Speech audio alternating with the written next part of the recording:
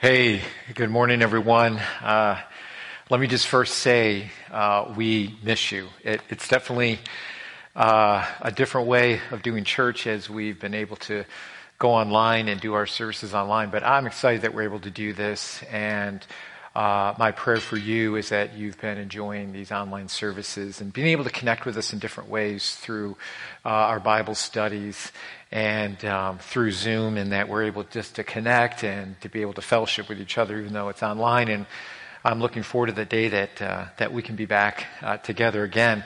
I know we've been quarantined, we're in our houses, and I wanted to give you a little bit of a background, maybe a little insight to what the Gerace family is doing. I have 6 people in my house. Please pray for me. I have 2 boys that are in college that are home.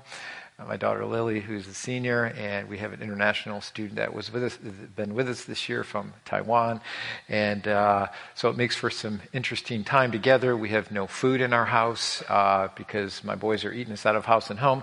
But I wanted to show you just a couple pictures of different things that we've been doing.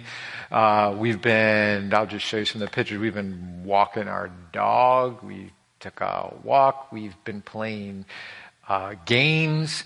We've been, the kids actually pulled out Mario Kart, which is something they played when they were kids. So they actually pulled that out. So that's been fun.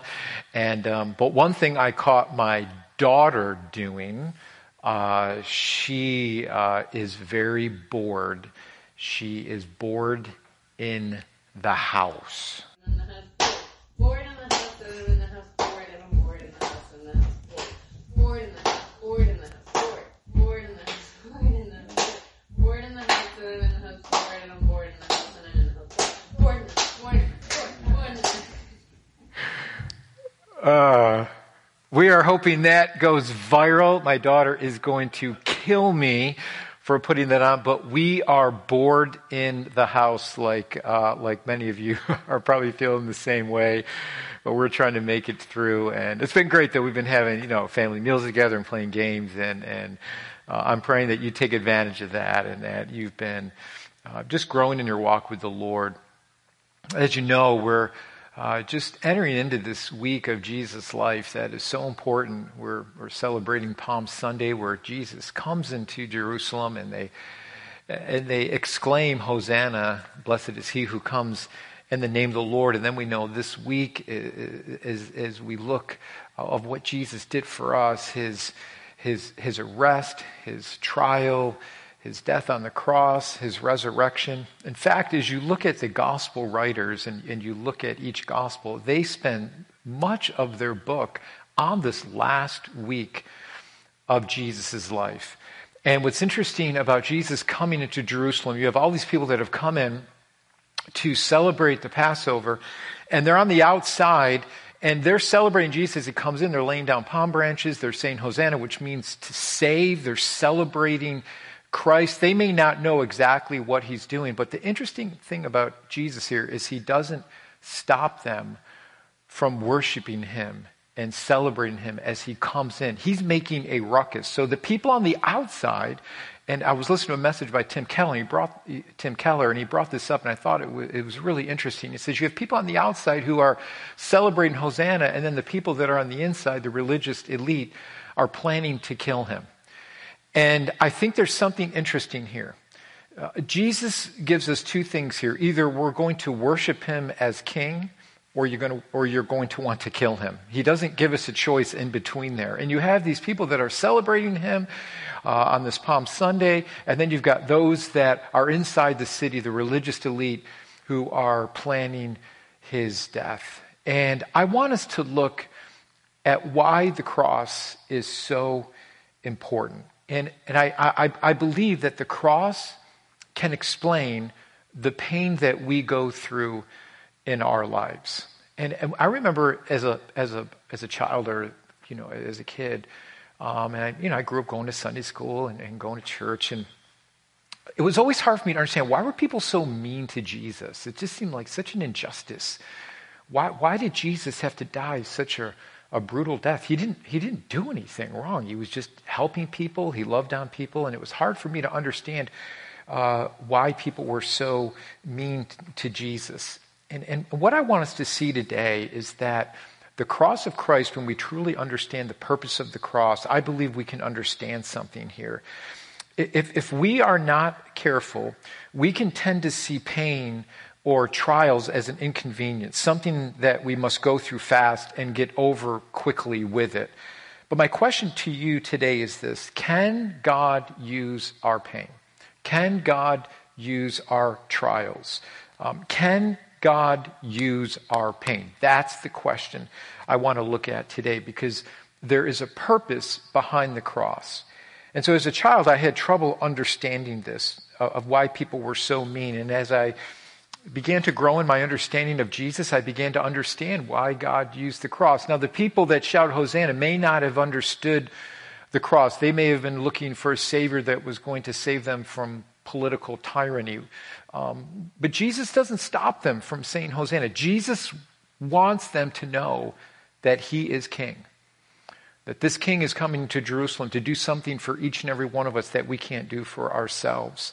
So it seemed unfair, and where was the justice? So on this Palm Sunday, we begin to reflect on the suffering of Christ, which would lead to the glorification of Christ, and then eventually his resurrection. So the cross of Christ answers one of the most challenging questions we have. Why is there pain and suffering in our world? And if there's any question I get asked the most, it's that one. It is, why is there pain and suffering in our world today? Jesus' death answers the question of suffering and why there is so much suffering in our world today. So Jesus' death helps us to understand the reason behind suffering in our world today. And I want to explain why that's true. Because it's hard for us to understand how God can use our pain, but he does. It's hard for us to understand the trial that we're going through today. How can God use this? But he can use it for his glory.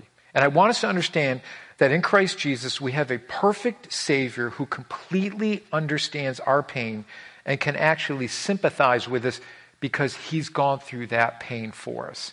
And that's the purpose of the cross. The cross of Christ is what brings healing and forgiveness in our lives. It makes no sense on the outside, the horrific torture and what he went through. But if we can understand what God was doing here, I believe it can help us make sense of our trial and our pain. That we can actually come to Christ and we can find peace and rest in him, knowing that we have a Savior that's gone through everything that we've gone through. Some 700 years before Jesus walked on the earth, the prophet Isaiah gave us insight into the purpose of the Messiah and what he would accomplish for us. And Isaiah tells us exactly what Jesus would do for us and why he had to suffer. So let me read for you Isaiah 53 verses 3 through 6. It said, he was despised and rejected by mankind, a man of suffering and familiar with pain.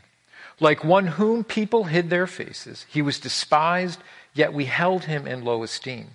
Surely he took up our pain and bore our suffering, yet we considered him punished by God, stricken by him and afflicted. But he was pierced for our transgressions, he was crushed for our iniquities. The punishment that brought us peace was on him, and by his wounds we are healed.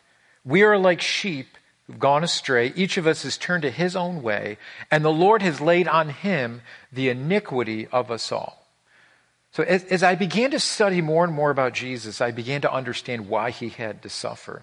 Jesus' death, in fact, wasn't an injustice. It had everything to do with justice. Let me explain the reason why. Jesus' death was the will of God, not the will of man. And I think that's where we get it wrong. We think, well, this was the will of man. Man did this. But in fact, this was completely orchestrated by God.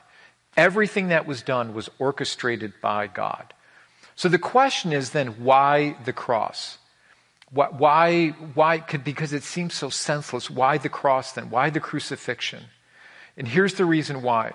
The cross deals with our greatest problem. And our greatest problem is sin.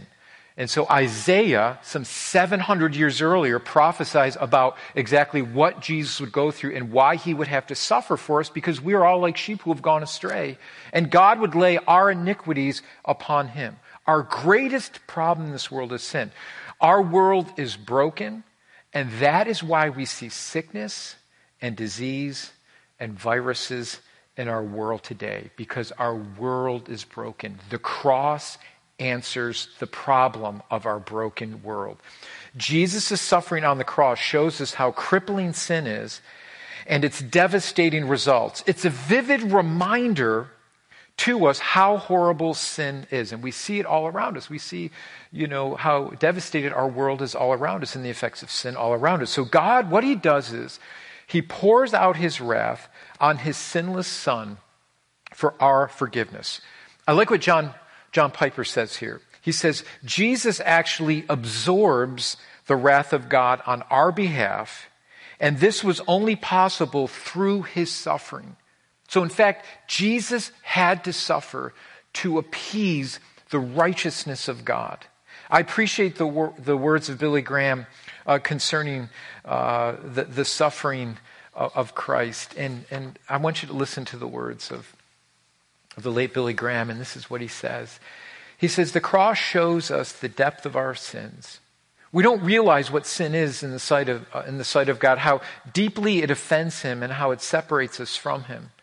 Before Jesus went to the cross, he prayed in Gethsemane, and he was agonizing. He was sorrowful. And he prayed to God, if it is possible, let this cup pass from me. Nevertheless, not as I will, but as you will. And he looked into the cup, and what did he see in that cup? I like what Billy Graham says here. He saw the sins of the whole world. He saw murder. He saw war. He saw racial prejudice, adultery, lying, fraud. That is what Jesus saw in the garden. What Jesus sees before him is God's wrath and judgment. Jesus was about to face the wrath of God for us, to take our punishment upon himself. The Bible uses this word propitiation to describe what Jesus did for us on the cross. And this helps us to make sense of the cross, that it wasn't senseless, that it wasn't injustice. In fact, it deals with justice. The cross was imperative. Without the cross, we couldn't find God's healing. And this word propitiation has a twofold meaning. First, it involves appeasing the wrath of an offended person, which is God. And secondly, reconciling a person back into a right relationship with the offended person. That's exactly what Jesus did through the cross. He was perfect without sin, takes on the offense of God so that we could be made right with God once again and become friends with God. Our sin would no longer separate us from God. And so what Jesus does here, Jesus appeased the holy standard of God by becoming our offering for sin. And it's interesting, John the Baptist, the forerunner of Jesus, who baptized Jesus, understood this full well. He describes Jesus in this way when he sees Jesus coming towards him. And John records it for us in his gospel. And it says, on the next day, John saw Jesus coming towards him and said, look, exclamation point. He said, the Lamb of God who takes away what? The sin of the world. I love how John the Baptist describes Jesus. He describes him as a Lamb of God, and his purpose was to take away the sins of the world. This lamb would have to be sacrificed in order to appease God's righteous standards and in order to take away our sin. And so how would Jesus take away our sin? It would be done through the cross. And so the cross was not a mistake. It wasn't a mistake. It was the will of God. The reason we see so much suffering in our world today is because of our sin. Jesus came to purchase us back from the slavery of sin, and this could only happen through the cross. And it's interesting that John the Baptist calls Jesus the Lamb of God, and there's a reason why he calls him the Lamb of God. Not only is it a fulfillment of prophecy from Isaiah, but John understood what Jesus would do for us. And John was alluding to the Jewish Passover. And Passover is the time when the Jews would remember how God delivered them from Egyptian bondage. And God protected them from God's final judgment on Egypt. And it would come through a sacrificial lamb. And so Jesus is the ultimate fulfillment of this Passover sacrificial lamb. And so the Israelites were to sacrifice an unblemished lamb and to place the blood on the doorposts of their homes. And when the death angel came through Egypt, it would literally pass over the homes with the blood on their doorpost. And death would not come to the firstborn male. It was the blood of the lamb that protected them from God's judgment. The very thing that all these Jews were coming to celebrate. They were coming to celebrate Passover, and the very Lamb of God on this day was coming into Jerusalem as the Lamb of God to fulfill the Passover. Man, I'm getting chills right now just thinking about that. That is such good preaching. Amen, Pastor Barden. Jesus would ultimately fulfill that symbolism of the Passover lamb by becoming our Passover lamb. Listen to what Isaiah says again. Written 700 years before Jesus walked on the earth. In Isaiah 53, he said, he was oppressed and treated harshly, yet he never said a word. He was led like a lamb to the slaughter. And as a sheep is silent before his shears, he did not open his mouth. Isaiah gave us a picture of that Passover lamb for you and I. So what we understand is this, is that the cross would bring our ultimate healing. And now let me bring this full circle for you, because we have to understand that it doesn't stop at the cross, because we know as we celebrate Easter a week from now, we know that Jesus is going to conquer sin and death through his resurrection. That lamb is not going to stay on the cross. That lamb is going to conquer for you and I. And I love this picture that we're given in the book of Revelation, because John on the island of Patmos is given a vision of the end times. And listen to what he says about the Lamb of God. This is so good, because this is where it gives us hope. And this is where we find healing. Revelation 7:17, John says, "For the Lamb on the throne will be their shepherd. He will lead them to springs of life-giving water, and God will wipe every tear from their eyes." That same Lamb that would give his life 2,000 years ago is that same Lamb that now sits on the throne that gives us life. He is now alive. The Lamb of God sits on the throne as our shepherd.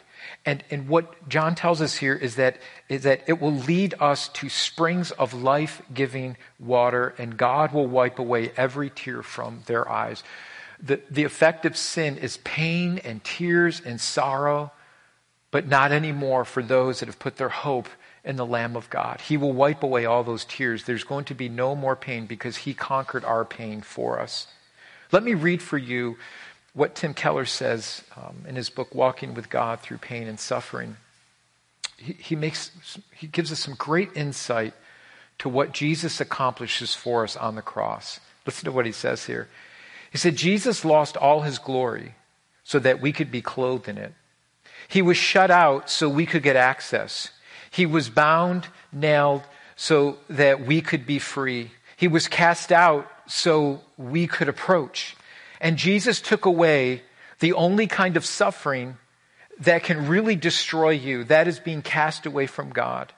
He took that so that now all that suffering comes into your life will only make you great. A lump of coal under pressure becomes a diamond, and the suffering of a person in Christ only turns you into someone gorgeous.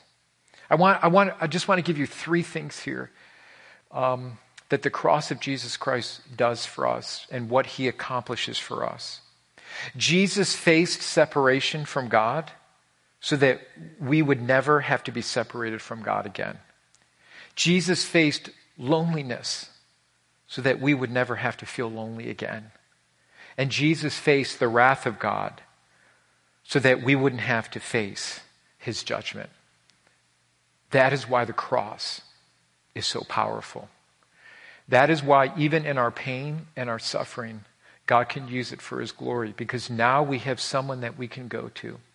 that Jesus sympathizes with us in our weakness and our sorrows, and we can come to him and we can find his grace and we can find help and mercy and a Savior who understands everything that we've gone through.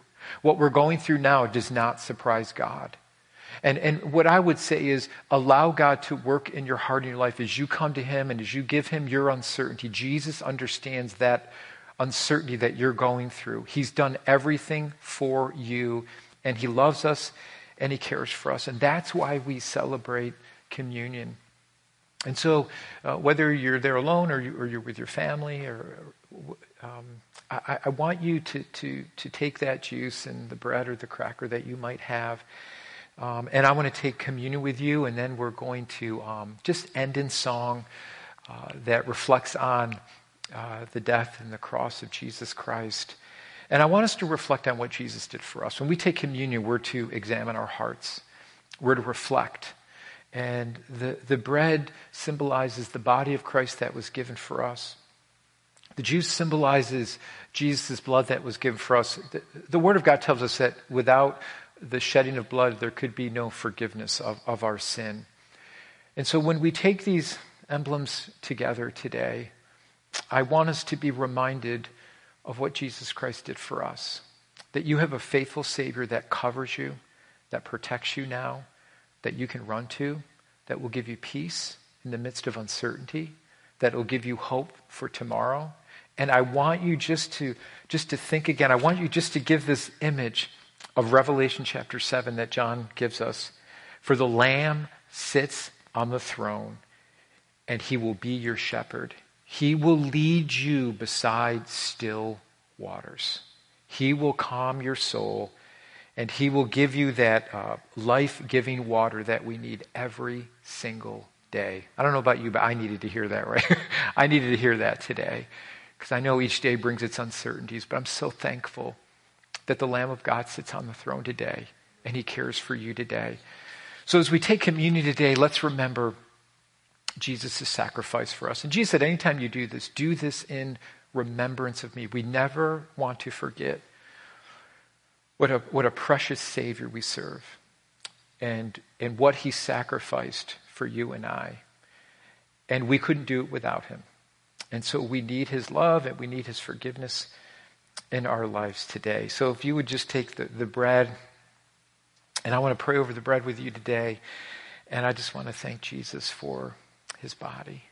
Father God, as we just bow our hearts before you on this Palm Sunday, we know that you are Savior. We say Hosanna because you are the only one that can save, and we thank you for your body that was given for us. You were beaten, you were bruised, you took that on for us. You suffered for us so that we could find life. And so we thank you for this bread and what it symbolizes, that you gave us everything, that you were literally crushed for our iniquities. And for that we are so grateful and we're so thankful. And so we just reflect on you, Jesus, and we thank you for giving your life for us, that we could find our life. We love you, we thank you, and we ask this in Jesus' name. Amen. Amen. And I want you to take the cup and I want you to reflect on the blood of Christ. And just take just a moment, just close your eyes for just a moment. And I just want you to thank Jesus. In your own words, just thank him for what he's done for you. Thank him for his salvation. I know we're under a lot of stress right now, but let's pause and just thank the Lord for his love and his kindness and his grace and his salvation. Thank you, Lord. Thank you, Lord. Father God, we take this cup and we thank you for your precious blood. We know that you are the Lamb of God, that your blood is perfect, that without the shedding of this blood, we could not find forgiveness. So you gave your very life, your perfect life for us. And Lord, I just pray as we reflect on your sacrifice, that we would never forget that it's only through the cross that we could find forgiveness and healing and not become objects of God's wrath any longer. So we put our faith in Jesus and him alone. And Father God, as we just close this time and as we sing this song to you, Lord, about your precious blood, Lord, I pray that we would just be thankful and grateful. So we thank you for what this cup symbolizes. We thank you for your precious blood. We thank you that you're a perfect Savior in every way. So we just put our hope and our trust in you today. Thank you for the peace that you give us, that you sit on that throne and you give us life-giving water each and every day to give us strength. So we love you, we thank you, and we just want to be careful to ask all these things in Jesus' name. Amen. Let's partake of the cup together. Amen. I'm so glad we're able to spend this time together and just reflect on these words as the worship team leads us now. God bless you as you sing these unto Jesus.